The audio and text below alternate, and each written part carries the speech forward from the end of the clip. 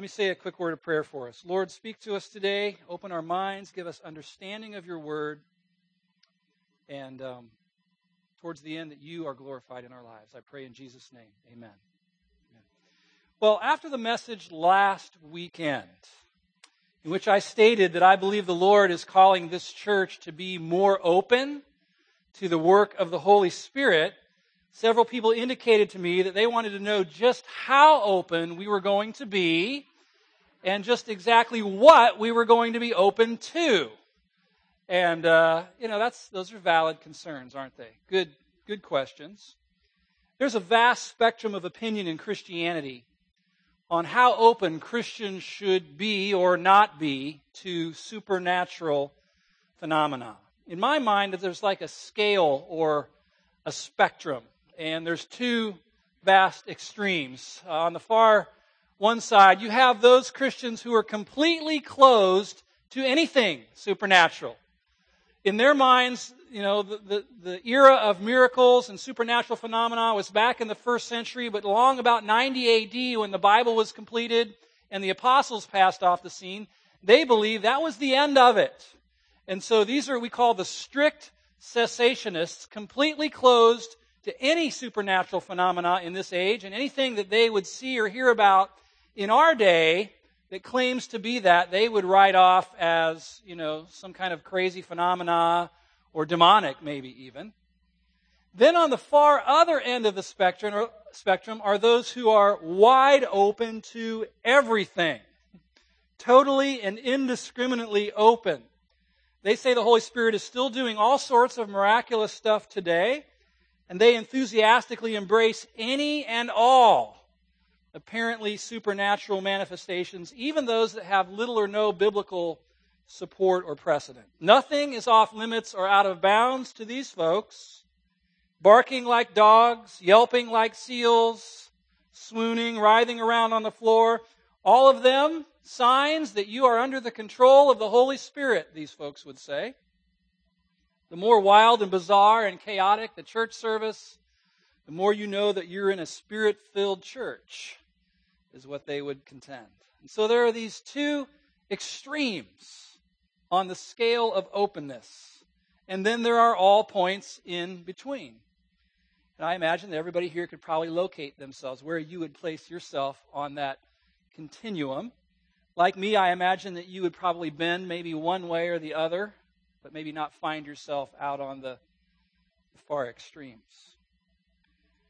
Personally, in my life, I've experienced a little bit of both of these extremes. I've experienced stifling, suffocating, closed-minded cessationism, and I've experienced some wild, bizarre, scary, what I've heard called charismania. In fact, this week I was just thinking back on some of my brushes with that brand of bizarreness. I remember back in 1981, during the summer, I was a college student, and on summer break, I was with a group of students selling books for the Southwestern Company. Ever heard of them? They sent us down to Edna, Texas, which I now view as the armpit of the country. Not a great place to live in. And, we had no place to live or anything. You're just kind of on your own, and you have to fend for yourself. And so our strategy was to go into a bunch of churches and ask if anybody had rooms to rent or places that we could stay. So on a Sunday night, I made my way to a little Pentecostal church, and they let me make my announcement, looking for some, place for me and my buddies to stay. And then the worship service started, and the guy got up with a guitar. And I remember he started playing, and he looked right at me in the congregation, and he said, "Well, brother, I don't know how you guys do it up there in Virginia, but here's how we worship Jesus down here." And he proceeded to lead out in a chorus, which we repeated about 300 times, whipping people up into this frenzy. And I'll never forget it. There was one guy in the front row. I don't know if he's a deacon or whatever. But after about 50 of these repetitions, this guy began to shake uncontrollably right there in his seat. And then he took off in a sprint, still shaking, all the way around the perimeter of the building. And then he came back up to where he was and collapsed in a heap on the floor. I didn't know what to think about that. I didn't have any categories for that. And as things kind of progressed, I could see where things were going. I felt so uncomfortable, I couldn't even stay for the entire service. I bolted out the back door of that church, got in the parking lot, took a deep breath, and thank God that I had escaped. That's how I felt about that at the time. Fast forward about 17 years to 1998.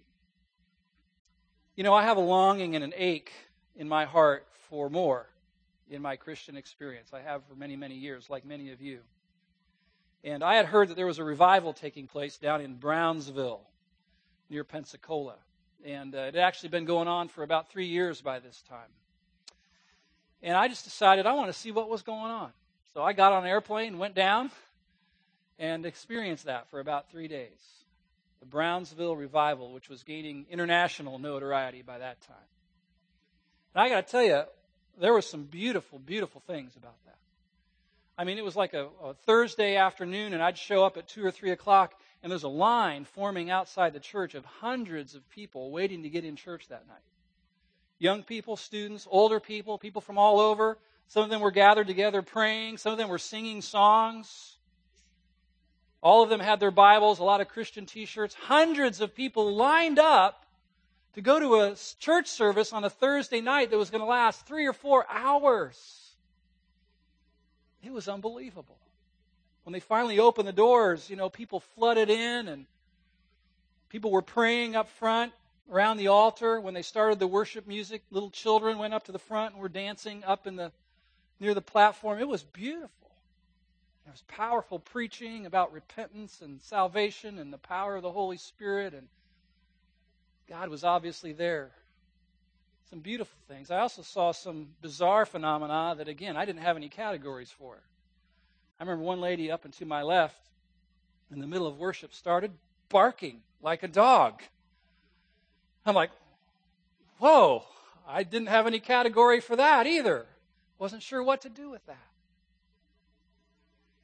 I came away from those exposures, those experiences, saying to myself, I do want more in my Christian experience, but not at the cost of becoming unhinged from this book. I came away even more committed to allowing God's Word to govern my own level of openness. I wanted to stay tethered to the book, and still do.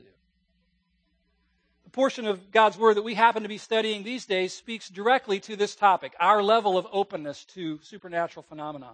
It's my prayer that the Spirit will continue to illuminate our hearts and minds to what He has for us.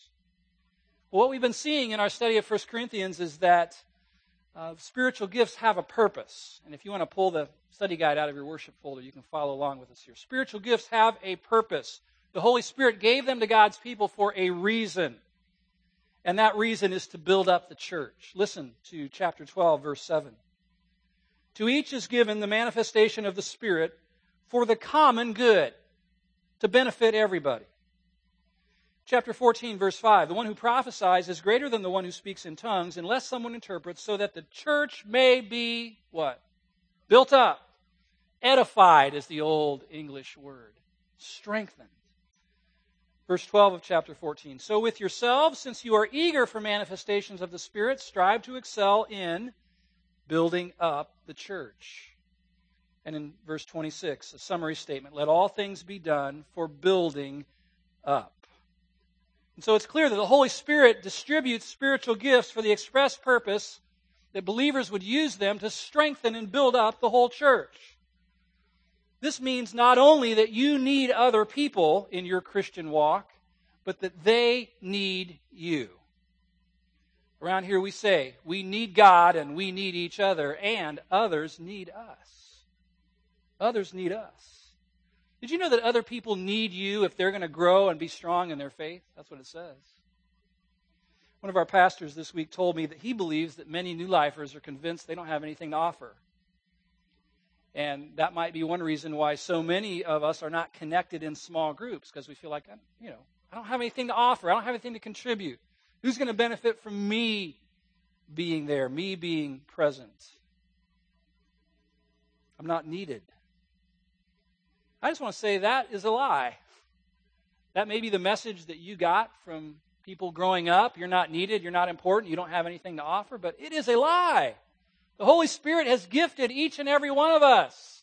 and calls us to engage with people and minister our gifts because they need us. Others need you today. Maybe you need to be reminded of that. That's why God gave you that little ache, that nagging restlessness that rattles around in your soul. It reminds you that you were created for something more, that there's a work that God has ordained for you to do before you were ever born. He's gifted you to do it, and you'll be restless until you are fully engaged in it. Primary purpose of spiritual gifts is to build up the body of Christ. We also see that there's a secondary result of exercising our spiritual gifts, and that is self-edification. Who would deny that when you're using your gift in a serving role that matches up well, you feel fulfilled? You're thinking, yes, this is what I was created for. I love this. And instead of being drained and exhausted, when you're done, you're like, sign me up again. I'm ready to go. There's a self-edification component of spiritual gifts. That seems to be what Paul is saying in chapter 14, verse 4, when he says, the one who speaks in a tongue builds up himself. Exercising our gifts in the power of the Spirit strengthens us, doesn't it? It strengthens us. Now, I do believe that when self-edification becomes our primary motive for serving, then that can get unhealthy. And that's what was happening in the church at Corinth, and it was getting yucky as a result. Self-edification is a secondary result, not the primary purpose.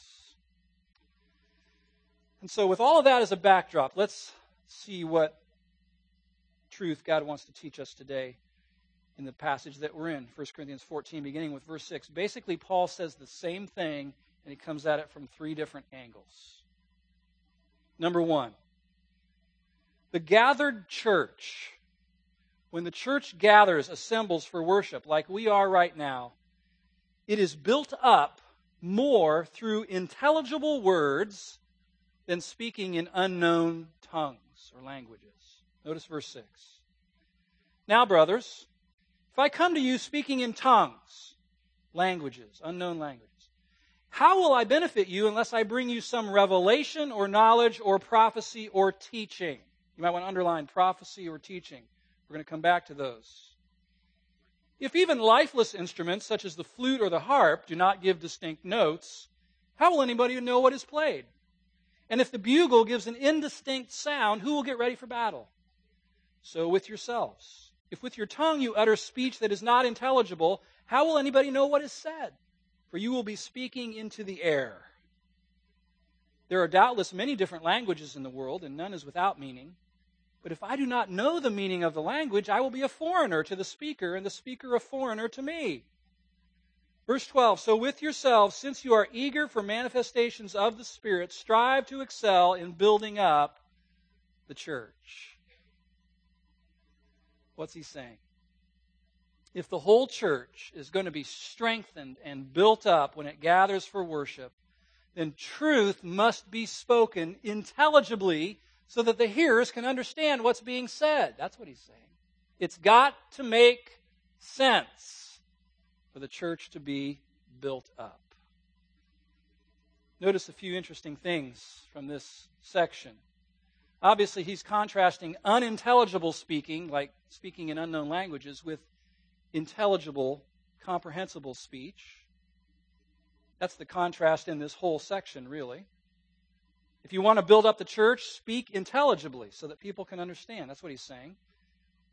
And then notice that prophecy and teaching are distinguished from each other in his writing.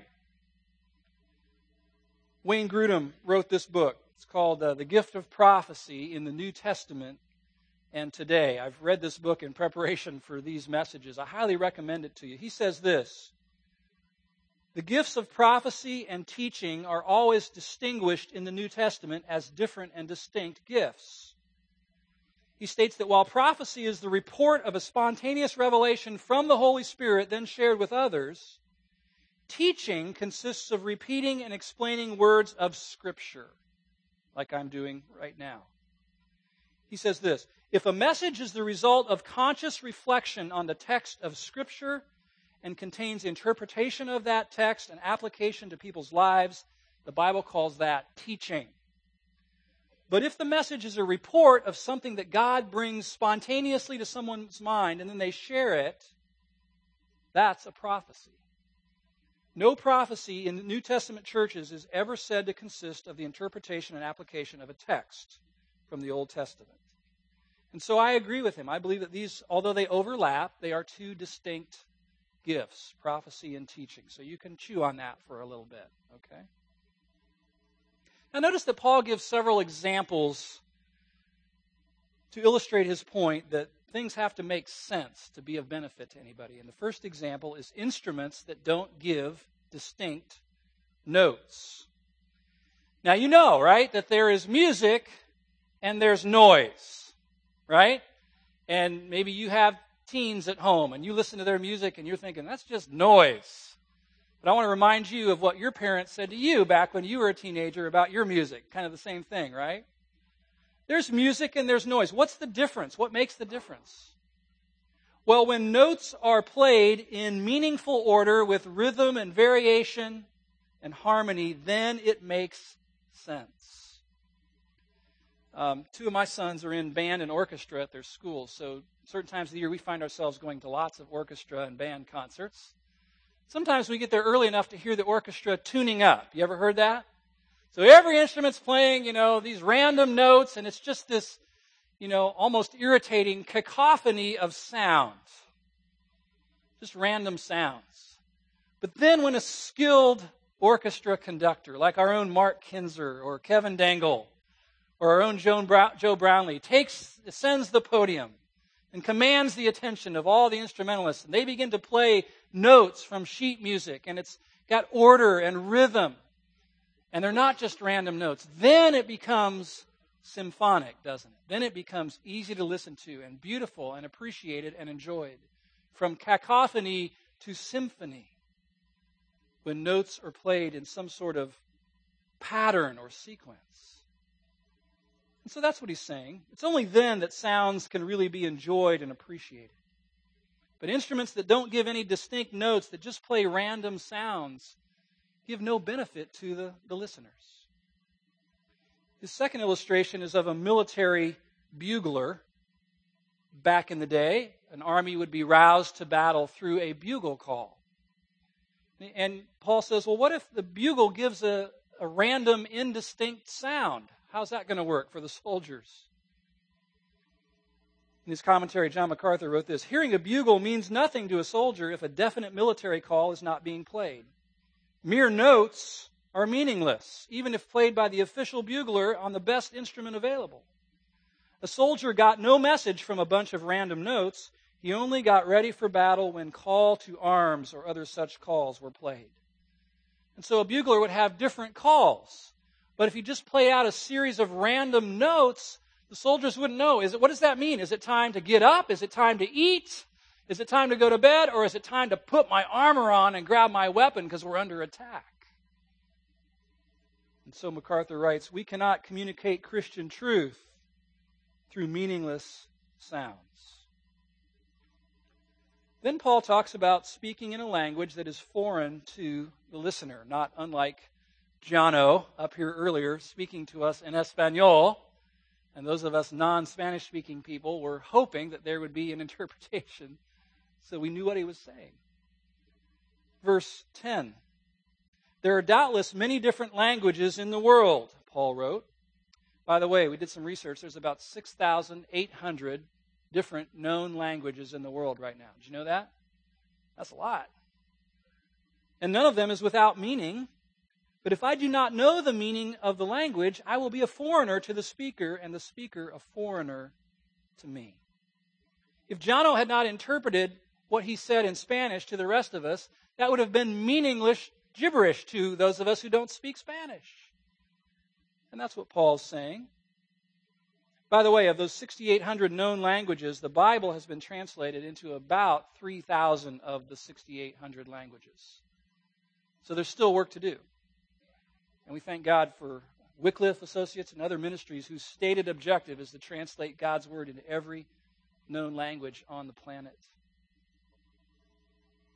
Verse 12, so with yourselves, since you are eager for manifestations of the Spirit, strive to excel in building up the church. What's his point? If the church is going to be built up when we gather together, what's said has to make sense. It has to be intelligible, has to be able to be comprehended. Second, same point, coming at it from a different angle. The church gathered for worship, like we are right now, is built up not primarily through being amazed by incomprehensible speaking, but by comprehending and affirming truth. The church is built up, he's saying in essence, not by the wow, but by the amen. Verse 13, therefore, one who speaks in a tongue, an unknown language, should pray for the power to interpret. For if I pray in a tongue, my spirit prays, but my mind is unfruitful. What am I to do?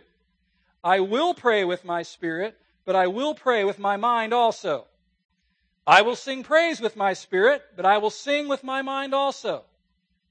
Otherwise, listen now, if you give thanks with your spirit, in tongues is the idea, how can anyone in the position of an outsider say amen to your thanksgiving when he does not know what you're saying? For you may be giving thanks well enough, but the other person is not being built up. Oh, there's some good stuff here. Let's grasp a couple truths. First, for tongues to be beneficial in a church gathering, they must be interpreted. That's what he's saying. If anybody's going to be built up, strengthened, edified, encouraged, they've got to be interpreted. Second, notice that Paul contrasts two kinds of praying. Do you see it? Praying in my spirit and praying in my mind. And he's holding those out and he's contrasting them. Praying with my spirit and praying with my mind. Praying with my spirit, obviously from the context, is praying in tongues. Praying in an unknown language, exercising the devotional gift of tongues. This is a kind of praying that expresses sounds and syllables to God that the mind doesn't comprehend. It says, my mind is unfruitful when I'm praying this way. But God does. Of course, God understands all languages, right? So God does. Now, last week, in my admittedly unscientific survey, I asked how many of you would be willing to let me know that you believe you've been given the gift of tongues, and about 30 of you indicated that you believe you've been given this gift, this ability, especially this devotional expression of tongues, to pray to God or sing or praise God in an unknown language. It's unknown to you. And yet you feel when you do that you connect with God and commune with your Creator on a deep, deep level. Paul says, I will pray with my spirit. He also said, I will pray with my mind. That refers to prayer that's offered to God in the language of the one who's praying, such that their mind comprehends the words that they're speaking. Now, notice that Paul states that he possessed the gift of tongues, that he prayed in tongues, and that he sang praise in tongues. In verse 18, we're going to see that he says, I thank God I speak in tongues more than all of you. So we're given this glimpse into the apostle himself and one of his many gifts. He also states that he can control how he prays. Whether he prays in tongues or whether he prays in his native language, he can control it. Verse 15, what am I to do? I will pray with my spirit, but I will pray with my mind also. I will sing praise with my spirit, but I'll sing praise with my mind also. What's he saying? I can control this. This doesn't just come over me and overwhelm me to where I don't have any control over it. That's important. Because what he's saying, it's inferred that when Paul is worshiping with other believers, with other people, he's going to pray and sing praise with his mind for the benefit of those who are present, who are around him, in ways that make sense to him and to other people. This is important because Paul wants believers to engage with each other when we come together to worship. This is good. Okay, listen. Verse 15, what am I to do? I will pray with my spirit, but I will pray with my mind also. I'll sing praise with my spirit, but I'll sing praise with my mind also. Otherwise, if you give thanks with your spirit, okay, you're here, you're worshiping Jesus, and you start expressing things with your spirit, i.e. in tongues, that no one around you understands, how can anyone in the position of an outsider say amen to your thanksgiving when he doesn't know what you're saying? Now, there's some assumptions here that Paul's making. He's assuming that in a worship gathering like this, gifted and ungifted people are going to be side by side in worship. You might be sitting next to someone who believes they have the gift of speaking in tongues and you don't. He assumes that's happening in a worship gathering. Gifted people will be worshiping alongside ungifted people in the church. He also assumes that believers' verbal expressions of thanks to God should be intelligible to other people. If you say something or sing something or pray something, the people around you ought to be able to understand what you're saying or praying or singing. He assumes that. And he assumes that people will be saying amen to what you are praying or to what you are singing or to what you are preaching. He's assuming that others should say amen. You say, who is the outsider here that he's talking about? Well, it's really anybody who does not understand the language that is being spoken by the individual. They are an outsider to that person. We should be agreeing and affirming what we're hearing from each other in worship. Now, let me say a few words about the beauty and the benefit of saying amen. In fact, would you just say amen? Amen. Amen. Amen was originally a Hebrew word, amen, that Paul took and he inserted it into the Greek culture in which he lived. He did not translate it, he transliterated it. It was still pronounced amen, and it means yes, so be it. I agree, may it be so. That's what amen means. Today, amen, with slight variations in how it's pronounced, is a universal Christian exclamation of yes, I agree. I was in India last fall of 2009. And you know, over there, when they hear truth, they say, amen. It's universal. Spoken by Christians all over the world. We agree. That's what we believe. Now notice the way that amen is used in the Scriptures to affirm positive and negative declarations of truth. For example, from the law, Deuteronomy 27, cursed be anyone who dishonors his father or his mother, and all the people shall say, amen. Especially all the fathers and mothers. Nehemiah 8:6.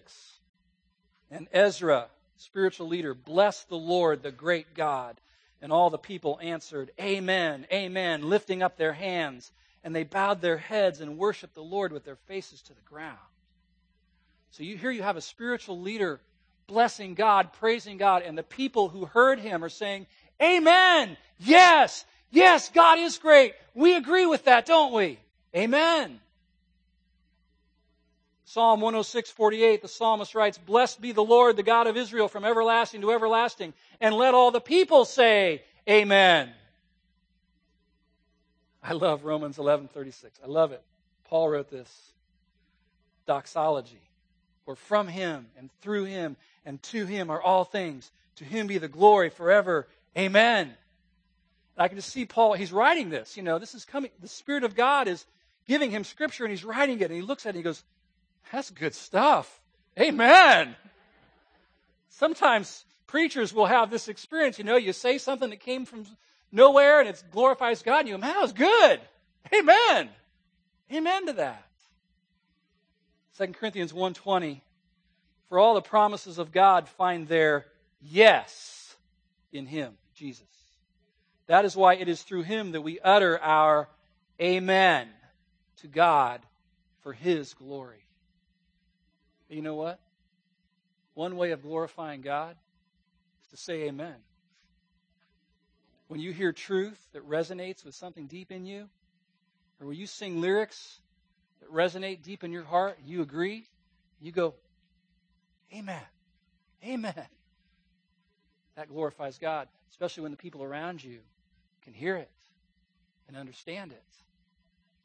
Revelation 22:20, he who testifies to these things says, surely I am coming soon. And then John writes this postscript, amen. Come, Lord Jesus. Yes, come. I agree. I'm all in. In fact, the very last verse of your Bible, the very last word of your Bible is amen. Yes, so be it. I agree. You see, Paul assumes that believers will be saying amen to expressions of truth and praise that they hear and understand. I was deeply struck by what John Piper wrote about this. Listen, it is not God's intent that Christians come to the worship gathering, observe all that takes place, then walk out the door and get into their car without anybody else knowing if anything that person heard resonated with them deeply. Did you get that? It is not God's intent that you come to church every week, sit here in a seat, sing a few songs, listen to a sermon, walk out to your car, and no one around you ever heard you say amen to anything, and they're left wondering, did anything resonate with that person at all? You see, we're not a collection of individuals all coming here and then going out.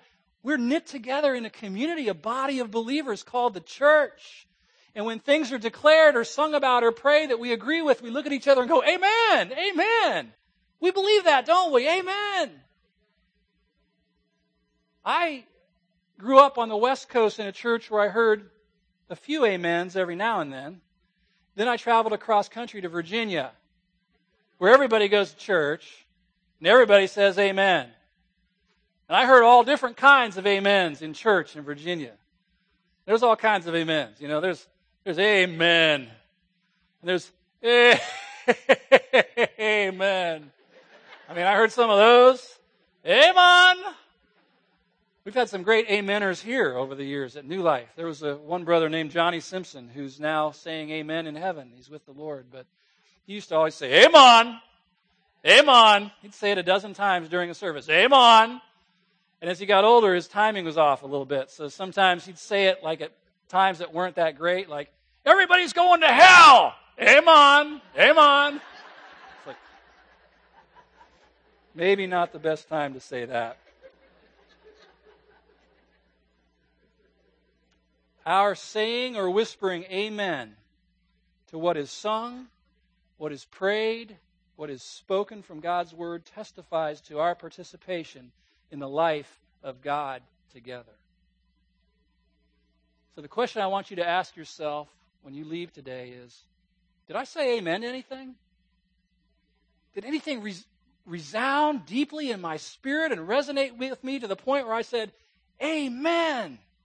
Yes, that's what I believe. I agree with that. To where the people around you nod their head and say, he believes it. She believes it. Amen. Based on this passage and other scriptures, I would like to encourage all of us to say amen. Or even whisper it when something is said or sung or prayed or spoken that is true and you agree with it. I'm not trying to legislate this. I'm just hoping that now that we understand it better, we will see how our verbal responses encourage and strengthen each other and testify to those around us that we enjoy participating in the life of God. I was here last night with our Saturday night crowd who hardly ever says amen. And they were saying, amen, amen. It's like, whoa, amen. Did you know, well, down south they used to say this, you know, saying amen to a preacher is like saying sick 'em to a dog. And so here's the deal. If you think the preaching is not that great, amen better, okay? You can have an impact on the preaching here in this church by saying amen. Honestly, you can. And at 9, some lady in the back said, amen. It's like, okay. Well, We can get better. We know that.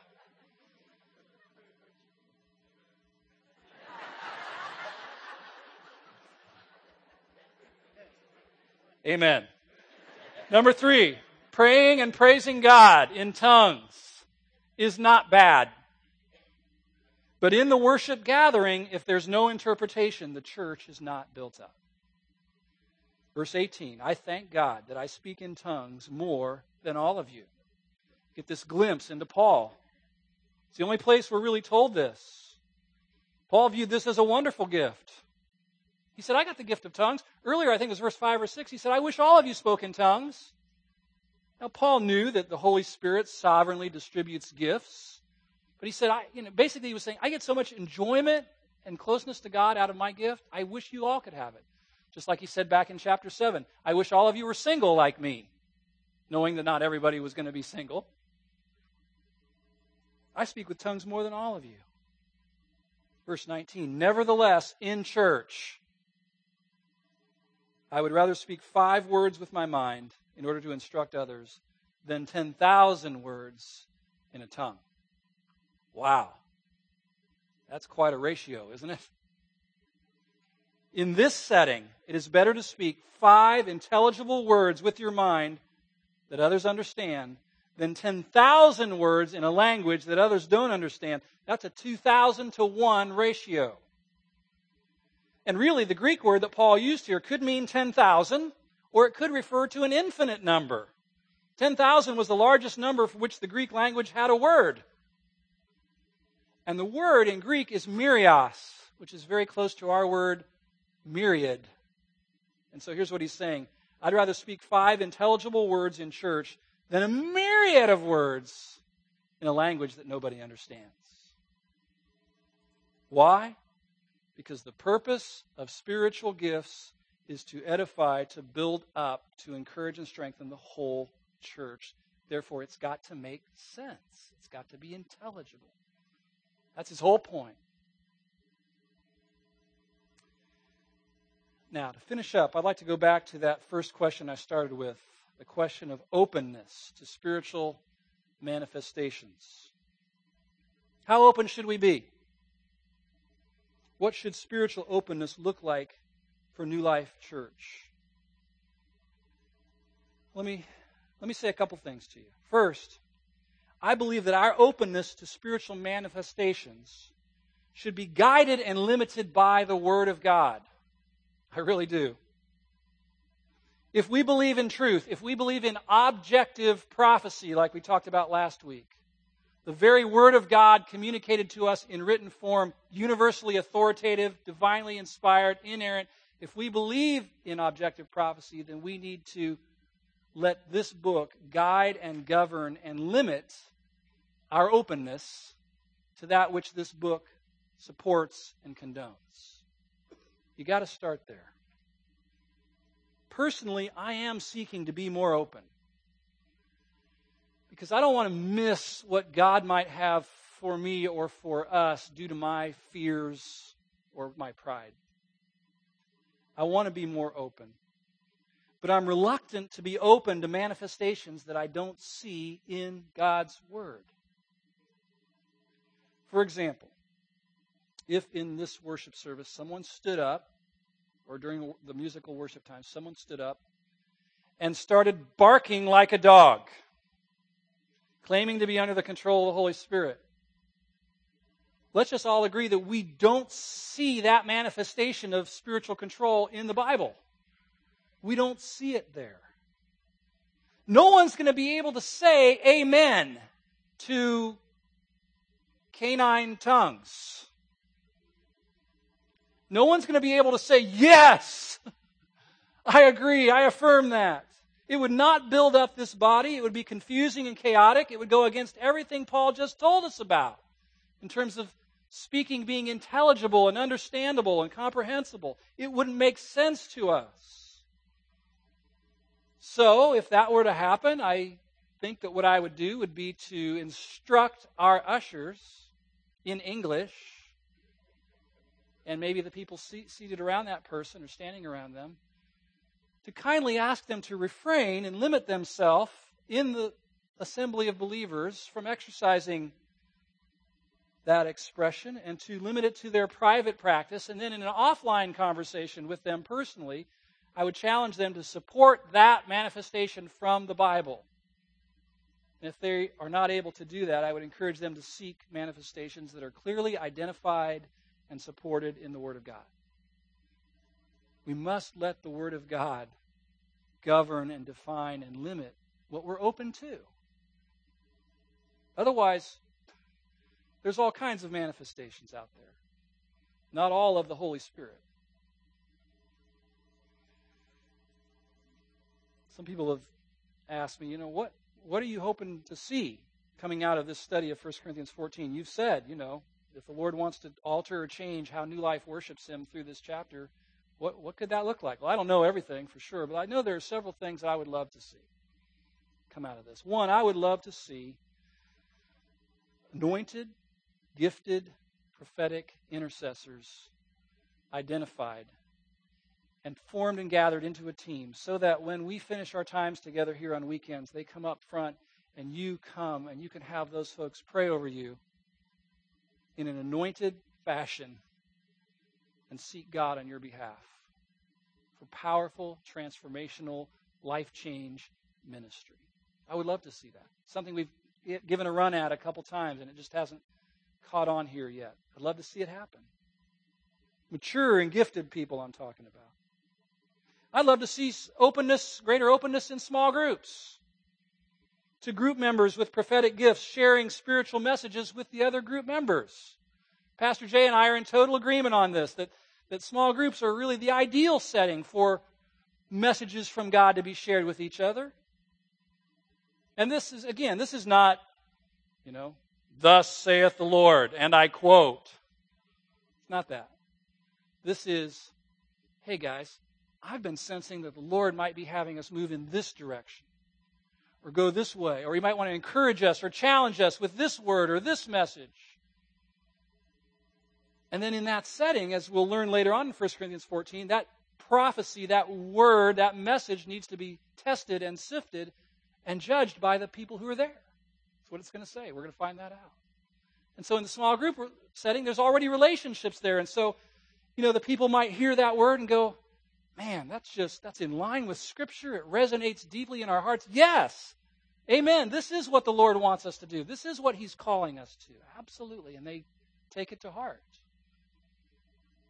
Or they say, Buford, sit down. That's not the Lord's word to us. We know you.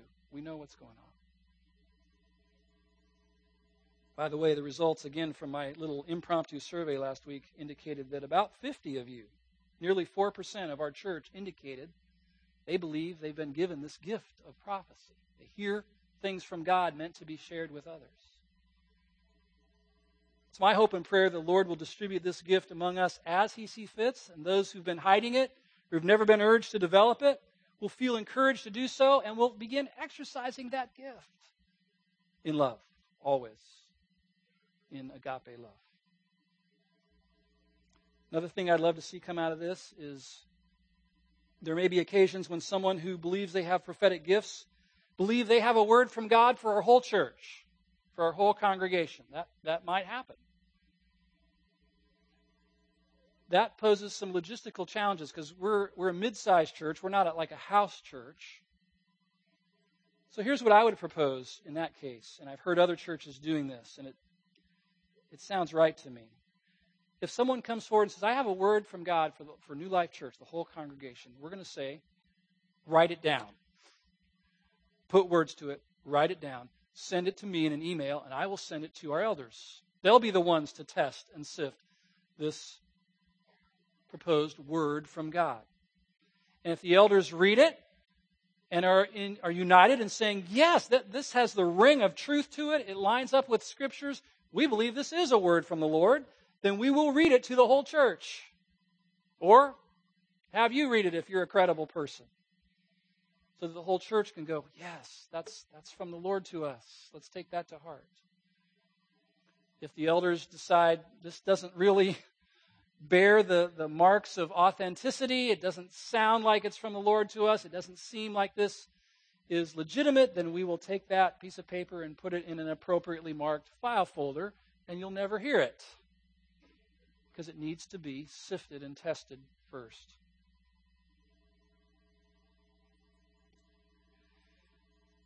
Let's just pray that the Lord leads us as a church onto this journey and takes us where He wants us to go. Let's pray that the Lord will give us all the gifts that He wants this body to possess and to express. And let's especially pray that He will be glorified mightily through everything we say and do as His followers. Amen? Amen. Would you stand with me? And I'm going to ask you to hold hands. Grasp the hand of the people next to you. And I just want to pray over us. And then we're going to express our hearts in worship to the Lord, okay?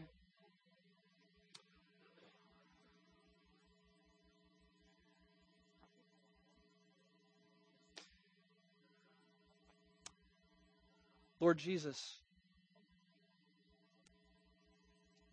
You are the chief shepherd of this church. Not only your church worldwide, but this church. You are the chief shepherd, the senior pastor of this church. Lead us, we pray. Through your Spirit, give and distribute all the gifts that You want this body of believers to have and to express. May we not be guided by our fears and our notions that we've been brought up with, things that got pounded into our heads years ago.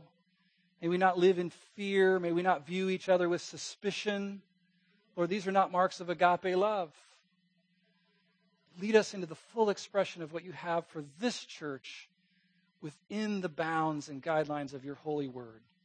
May we never become unhinged, untethered from the word of God, Your word, Lord.